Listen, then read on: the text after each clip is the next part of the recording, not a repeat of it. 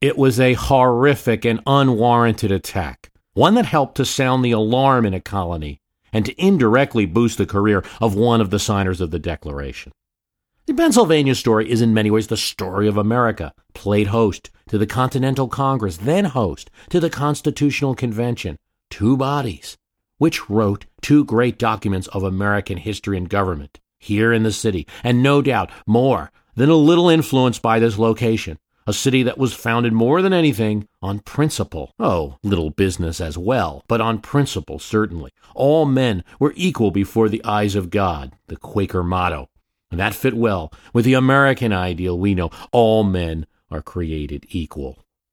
Pennsylvania was created when the king, Charles II, king restored after English Civil War, decided to pay back some favors and debts owed to William Penn Sr.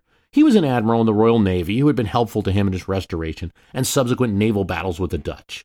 Opportunity came when Penn's son, who had converted to the Quaker religion, asked him to resolve the thorny problem of Quakers being persecuted in England by moving the Quakers to America, and he asked for land to do this. The king gave him a large land grant, 45,000 square miles. Penn first called the area New Wales, then Sylvania for the amount of woods there. King Charles changed the name to Pennsylvania in honor of the elder Penn.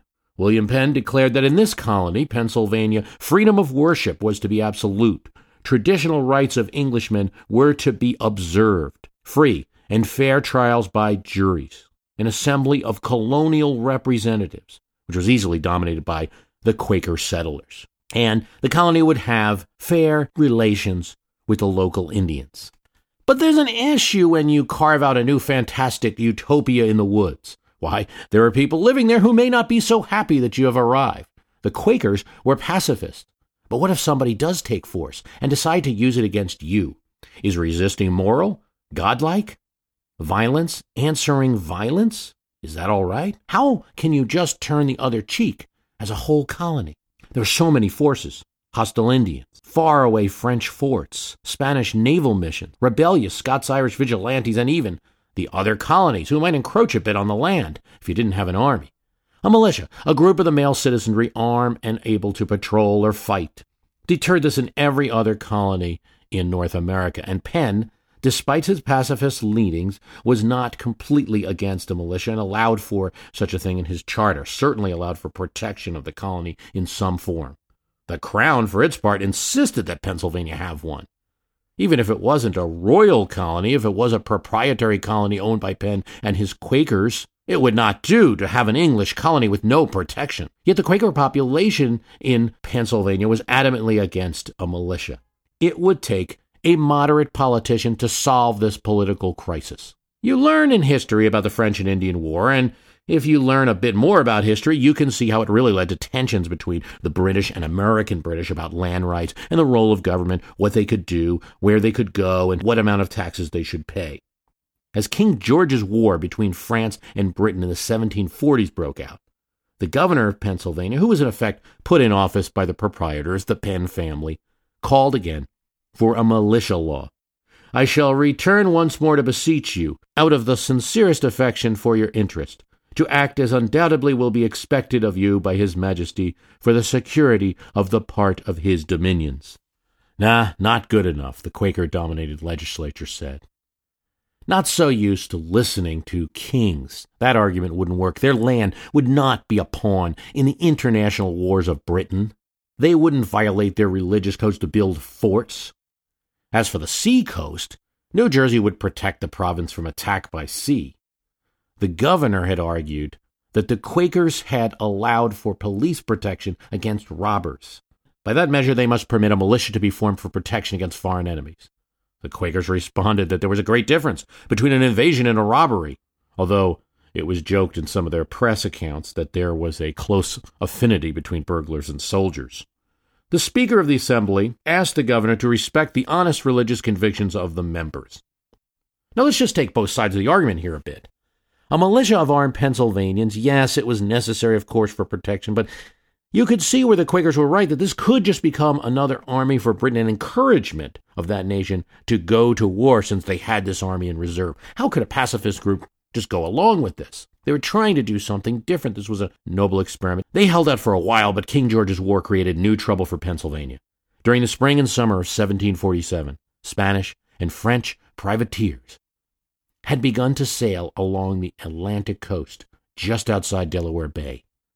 Coastal watchers informed the council that 100 French or Spanish privateers had attacked and robbed several isolated plantations in the Delaware River in Newcastle County.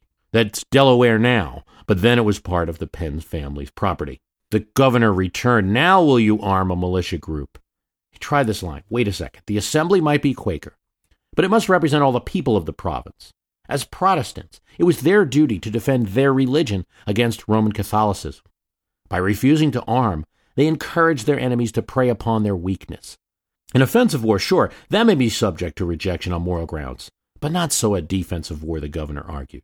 Still no. First, the Quakers charged, in spite of the trouble, a militia would cause more trouble. Militiamen were a godless and rowdy group. This was a problem for everyone. Enter into the scene a man who was, you might say, a community leader. He had been the leader of American Philosophical Society, a firefighting company. He was a Bostonian runaway who came to Philadelphia at age 17, an extreme extrovert who immediately started community groups with other tradesmen. He now, at just a little more than 40, had done what only sports figures can do today at that age. He's retired.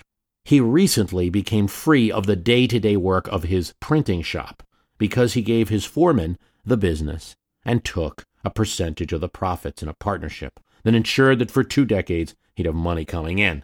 Now, Ben Franklin was looking for a project, and he found it in this age-old problem of his home city. I determined, he wrote, to try what might be done by a voluntary association of the people. Indeed, Franklin's idea was a free voluntary militia. It would not compel citizens into military service. It would be a group of citizens who would form a league for the defense of the city and the province. Behind it was Franklin, the most forceful proponent. This had political benefits for the Quakers, who were among Franklin's business partners, clients, and good friends. Just because they were pacifists in principle didn't mean they loved voting down a militia for their defense every time and looking silly to everyone and angering the crown by their action. His plan saved the Quakers from being embarrassed by having to vote against a militia act again, which did always look silly. Even better, the plan permitted these friends, who were members of the assembly, to remain publicly opposed to a militia without the failure to act having any bad effect on the province's safety. Retired as a printer, he still controlled the Pennsylvania Gazette newspaper, and he could print a pamphlet or two when he wanted to. He printed one called Plain Truth. In it, Franklin laid the groundwork for this voluntary association and the argument for a militia. He observed that Pennsylvania was the only colony that made no provision for defense against French invasion. He assumed that the flourishing city and greatly improving colony had available a pool consisting of at least 60,000 potential male militiamen, not even counting the friends or conscientious objectors. Franklin, using his newspaper, praised moderate Quakers. By moderate Quakers, Franklin meant those who held that their doctrine was not absolutely against defensive war. To the others, Franklin appealed to security, but also to their sense of business. He pointed out Pennsylvania was the only British colony that had no provision for defense. He warned that if Philadelphia remained unprotected, there could be a turning of the trades to ports that could be entered with less danger and capable of furnishing them with the same commodities. Look at New York, Boston, etc. Philadelphia's loss would be the other cities' gain. Indeed, the only way to secure peace, Franklin argued, was to be prepared for war. Well, his arguments worked. The Voluntary Militia Association received overwhelming public support. The Germans in particular flocked to it. They had immigrated to America and Pennsylvania in particular in large numbers. They were strong fighters, rallied to the cause. But as volunteer, how do you raise money to have a militia? You need arms. Well, they did it the way so many things were raised in early America, through a lottery. Franklin proposed a lottery to raise 3,000 pounds by selling 20,000 pounds in tickets and giving prizes of 17,000. Pretty good deal. Everybody wins a little. Cannon were purchased for Philadelphia, and watch stations were well manned. Militia units appeared all over the province. By December 1747, Franklin's militia was ready to parade before the governor. about 600 strong, the militia marched in military pomp and circumstance, and the first parade of military talent in this Quaker city. This was almost a win for everyone, but it was really a complex political situation that Franklin was playing in. See, the governor wanted the militia. He couldn't refuse a militia, but help from Ben Franklin was not the way he wanted it. Governor George Thomas, agent of the Penns, was no fan of Benjamin Franklin or his plan. The problem is this Franklin voluntary militia would not be subject to English law or authority, and it could, without violating the Mutiny Act or other parliamentary rules, refuse to carry out the governor's orders. He worked against Ben Franklin. "It's my duty to observe to you," he complained to London, "that Mr. Benjamin Franklin, who holds an office of profit under the General Post Office, is at the head of extraordinary measures taken by the Assembly, writes their messages, and directs their motions." Indeed, already at this time, though he was not yet a member of the militia in the late 1740s, Ben Franklin was a bit of a political boss, or at least a mover and a shaker. Look what Thomas Penn had to say. He didn't like the militia when he learned of it in the spring of 1748. "This association is founded on a contempt to government, and cannot end in anything but anarchy and confusion," he fumed to his council secretary. He saw the association as a military commonwealth, in opposition to the established government. Its creation was little less than treason. But yet, Franklin had what Thomas Penn didn't, the support of the populace. Thomas Penn recognized that the successful organization of the association had shown Franklin to be a sort of tribute to the people, who must be treated with regard. There were about 700 men in this volunteer militia, but Pennsylvania, despite trying, could still not build an official one, a well-funded one, funded by the colony. And, indeed, as the French and Indian War now broke out, Pennsylvania would see two shocking events that would put this decision in perspective. One was when the Army of Virginia, this state, and its Colonel George Washington made up the bulk of support because the Pennsylvanians did not have an adequate militia, entered the woods along with British troops under General Braddock near Pittsburgh to teach the French a lesson about building forts on the American frontier. Almost none of them got out alive. 1,500 men were killed or captured. General Braddock was killed, 13 cannons, 400 horses lost. Luckily for American history, Colonel George Washington was able to escape. But the fear was palpable on the Pennsylvania frontier, even in the city of Philadelphia itself. Franklin now again wrote a dialogue in defense of an official Pennsylvania militia bill, not just a volunteer now, which he published in the Pennsylvania Gazette in 1755. He's now a member of the Assembly officially. This dialogue is interesting. He gave his characters the name X, Y, and Z, and it pretended to be a conversation on a front door between a few people. One wanted the militia, the other wasn't sure because he didn't think the militia bill was strong enough, and then the third wasn't sure because he was a Quaker and objected. He stated the cause for the Militia Act by defending the Quaker exemptions. First, he said their charter had granted the Quakers immunity from having to bear arms. This had been confirmed by earlier statutes. The Quakers and other conscientious objectors were good taxpayers and would most likely continue to pay taxes even when the proceeds were used for war. Militia volunteers were exempted from paying taxes or were permitted to serve in the militia in lieu of being taxed. There was no shortage of volunteers. Ben Franklin was striking a moderate course. This Militia Act that Pennsylvania created might not be to the delight of the Crown, and it might not be like militias in other states where people can serve or not serve at their choice, was a moderate way of getting the goal of having Pennsylvania protected done. While this argument was being held, there was a random amount of violence on the frontier. The principal antagonists were the Delaware Indians, Susquehannocks, and the Shawnee, who had been successfully talked into attacks by the French. Enter into this another religious group, the Moravians. They were a peaceful German sect. Unlike any others, they were not only pacifists, they actually went out into the woods and attempted to convert Indians. The Society of the United Brethren for Propagating the Gospel Among the Heathen, organized in August 1745, is the earliest missionary society in America. In any place they operated, they paid Indians or white people for whatever lands they took. In 1744, a school for the study of Indian languages was opened at their colony in Bethlehem. Bethlehem started as a Moravian settlement, a log house, where a star now shines every Christmas. Now it's Bethlehem Hotel. The Moravians tried to build their religious utopia in a wild section of territory far from where Philadelphia city residents at the time would have been interested in. They expanded with missions up the Lehigh River into what is now Layton, Pennsylvania. And there they formed the village of Gnadenhutten, Cabins of Grace. They were peaceful people, but when France declared war on England, France's Native American allies attacked the settlement and killed all but 4 of the missionaries. This, combined with the numerous attacks on the settlers and the frontier, this combined with the defeat of a British army by French and Indian units, all of this combined to instill fear in Philadelphia. By 1756, the governor sent out the militia to build forts. Well, who to put in charge for this mission? Why not Franklin? After all, one, he'd get rid of his good political opponent for some time, and if it was not a success, he could blame it on him. Also, Franklin probably was the most capable and had solicited the militia after all.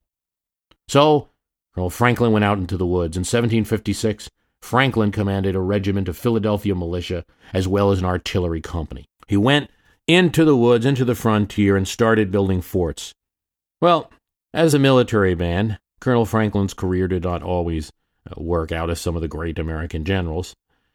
We had not marched many miles, he wrote, before it began to rain, and it continued raining all day.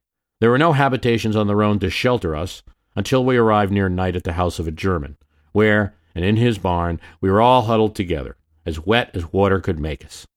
It was well we were not attacked in our march, for our arms were of the most ordinary sort, and our men could not keep the locks of their guns dry. The Indians are dexterous in contrivances for that purpose, which we had not.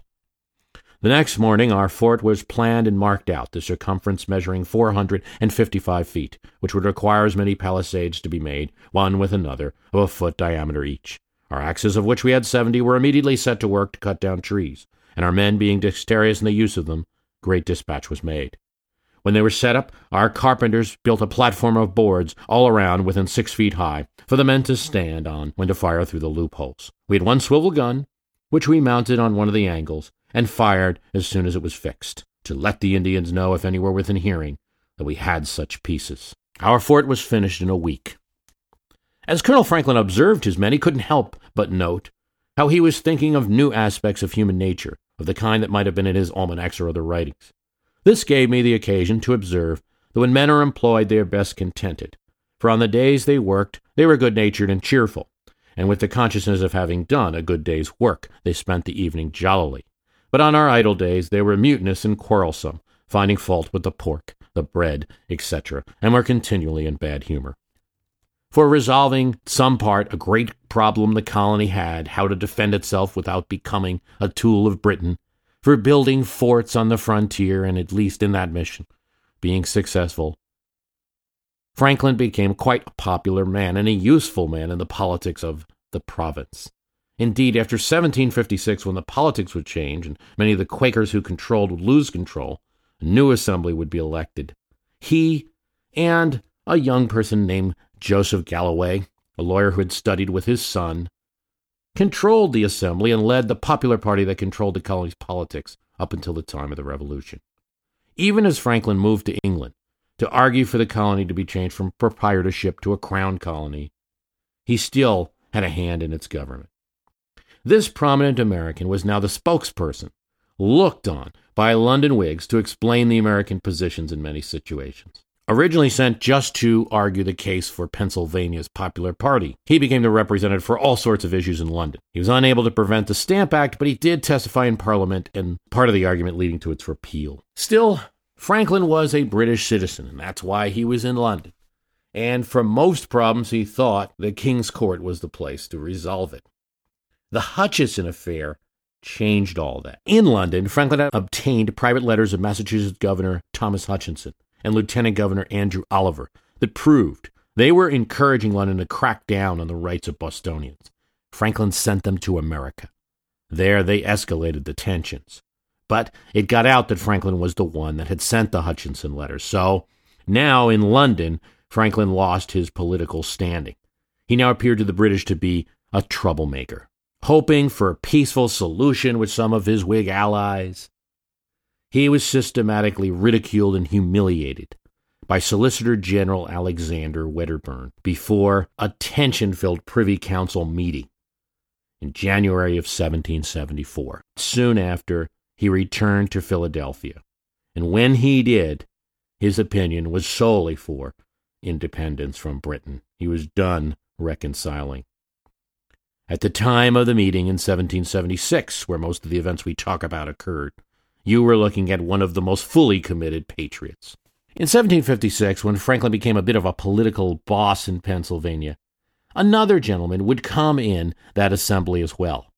One that might have been, in some accounts, the most important signer that you've never heard about. And we'll talk more about him later. But first, let's talk about 4 Pennsylvanians whose names appeared in the Declaration of Independence. They were fervent patrons, and for that reason, when those who could not sign the document left the Continental service, they entered to replace them. Well, be it the struggle to protect the colony's frontier or the struggle of the Americans against the British king, cannon was needed. You needed cannon to hold defensive positions, to protect against enemy charges, and to protect against those marauding ships. For cannons, you needed cannonballs, and for that you needed iron. Thus, it's not surprising that one of the signers was a great iron maker. Born in Ireland and one of many immigrants to America from Northern Ireland, George Taylor came to America at age 20.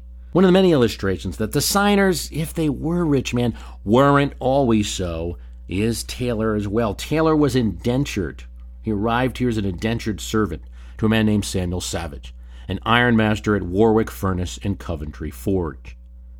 Taylor started as a laborer, but it's believed that when Savage discovered that he had a good degree of education and skill, he promoted him to bookkeeper of the iron forge. And when Savage passed away in 1742, Taylor married his widow and began running the business. When the Savage's son, Samuel III, reached legal age in 1752, the son assumed ownership of the mills as part of the will. So Taylor didn't get to keep that business, but he kept in the industry. He formed a partnership to lease the Durham Furnace in Upper Bucks County. This ironworks, which had been built in 1727, was started by a group of investors who were among Pennsylvania's wealthiest and most influential men, including William Allen, Chief Justice of Pennsylvania, founder of Allentown, and James Logan, who had worked for the Penn family. Taylor entered public life for the first time, serving as a justice of the peace in Bucks County. After the lease expired for the Durham Mill, he relocated to Easton, Pennsylvania. He obtained a tavern there called Easton House, and he became a justice of the peace in Northampton County, where Easton is. Eventually, he was elected to a seat on the Pennsylvania Provincial Assembly from that area. 12 years after his lease had expired on the Durham Furnace, Taylor was able to obtain another lease, this time from Joseph Galloway, who had helped out Ben Franklin in the pre-independence days and had just resigned as Speaker of the Assembly because he could not get a successful vote in the Continental Congress for his plan to avert a break with England. George Taylor's ironworking paid off for the Congress. He secured a contract with Pennsylvania's Committee of Safety for cannon shot, with a shipment of 258 round balls weighing from 18 to 30 pounds each. Durham Furnace became the first ironworks in Pennsylvania to supply munitions to the Continental Army. Now, here's something that wouldn't happen too often with congressmen today. Well, maybe it might with a few members. Lancaster, Pennsylvania Representative George Ross was so liked by his constituents that they gave him a gift in honor of his zeal for the good of his country. Resolved that the sum of 150 pounds out of the county stock be forthwith transmit to George Ross, one of the members of the Assembly for this county and one of the delegates for this colony in Continental Congress, and that he be requested to accept the same as a testimony of his attendance to the public business. Even if he wouldn't take this money, it said, perhaps a gentle piece of plate, ornamented as he thinks proper, could remain with him as a testimony of the esteem this county has for him by reason of his patriotic conduct in the great struggle of American liberty. Such a testimony of respect and affection on the part of his constituents must have been pretty gratifying to Mr. Ross. Still, he declined accepting the present, offering his apology for so doing, that he considered it the duty of every man to serve his country for its welfare, without expecting pecuniary rewards. Now, not to get in a whole debate about congressional salaries, but there is perhaps a lesson there for the representatives of today. Ross was an active and energetic member of the Pennsylvania legislature and a supporter of independence, and he served on a committee of defense for Pennsylvania in 1776. Thus, when certain members had to leave the Continental Congress because they had not voted for independence, and the rest of the body had, Mr. Ross was put on the Continental Congress. This is after the independence vote, but became one of the signers of the Declaration of Independence. Now, one thing to be said about these signers, they might have been replacement signers, but they still took the same responsibility, and they took on the danger of their sacred honor and their property and perhaps their life by signing the document. Another one in this category, though far younger than Ben Franklin, Scots-Irish signer James Smith would also get to the patriot business by way of militia service. He had been an ironmaster, a surveyor, and a real estate lawyer.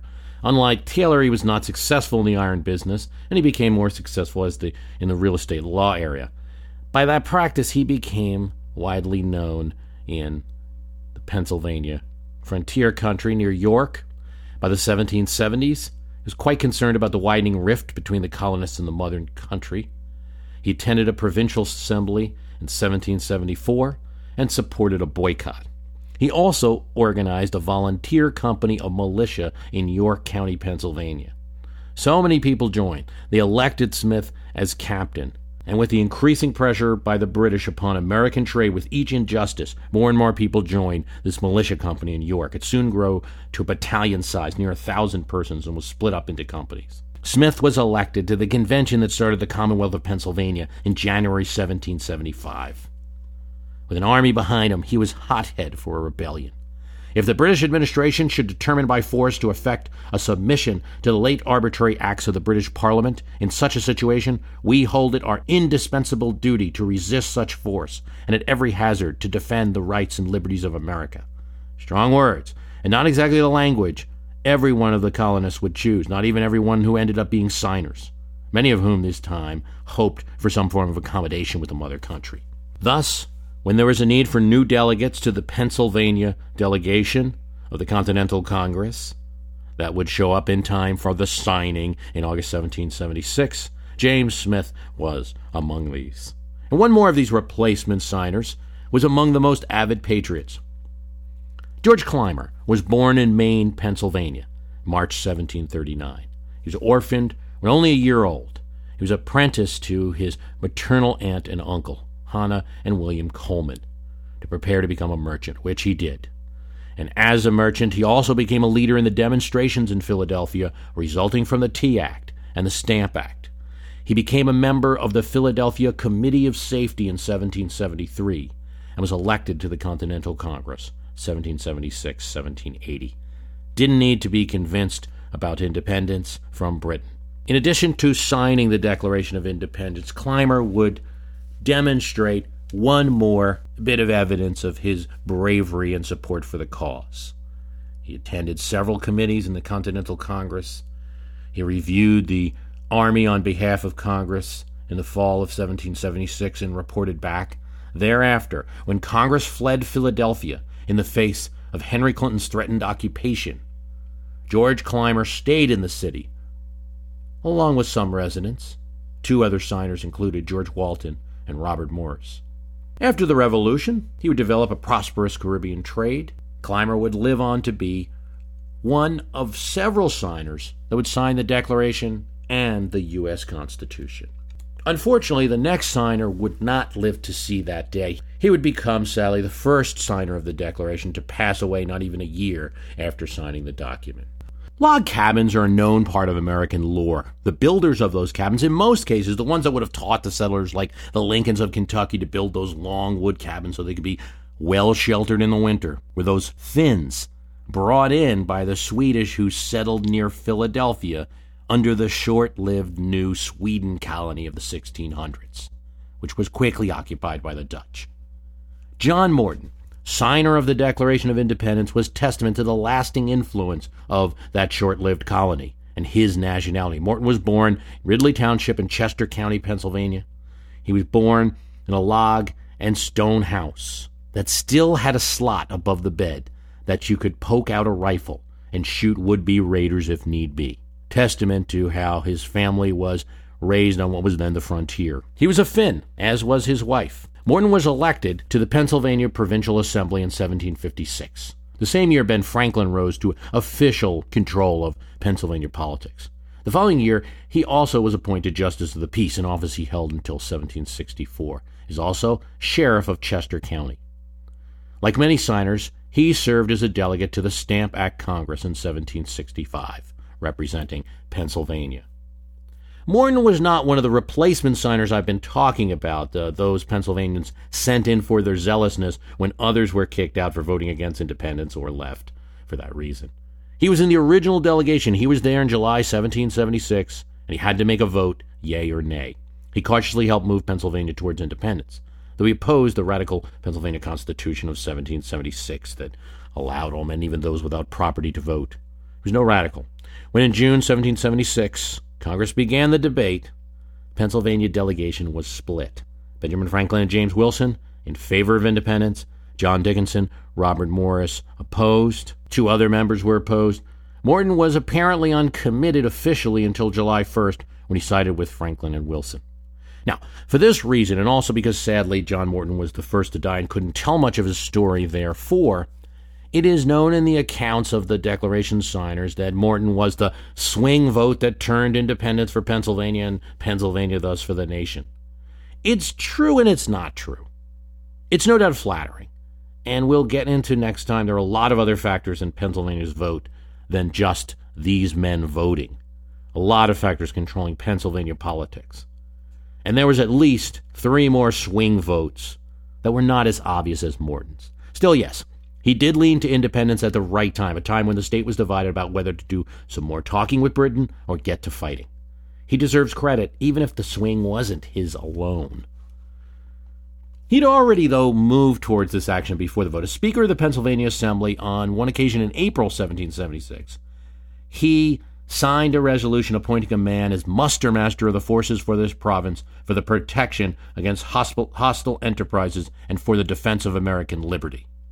So he was already starting to arm the colony. Now, signing as a speaker does not guarantee acceptance. We know that the speaker signs all bills, even when they might be personally against it. But if one highly disagreed in principle with something as big as that, there are other methods to handle, or one could certainly resign the post or just not sign that resolution. So it does apply some acceptance. In 1775, there's a letter, too, he wrote to a London merchant.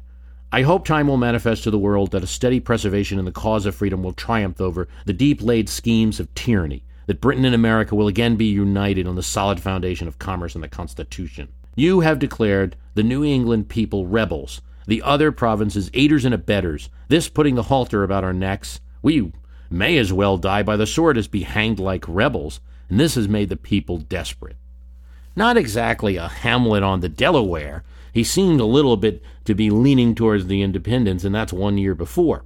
But in the same letter, he also expressed reservations, as many countrymen did.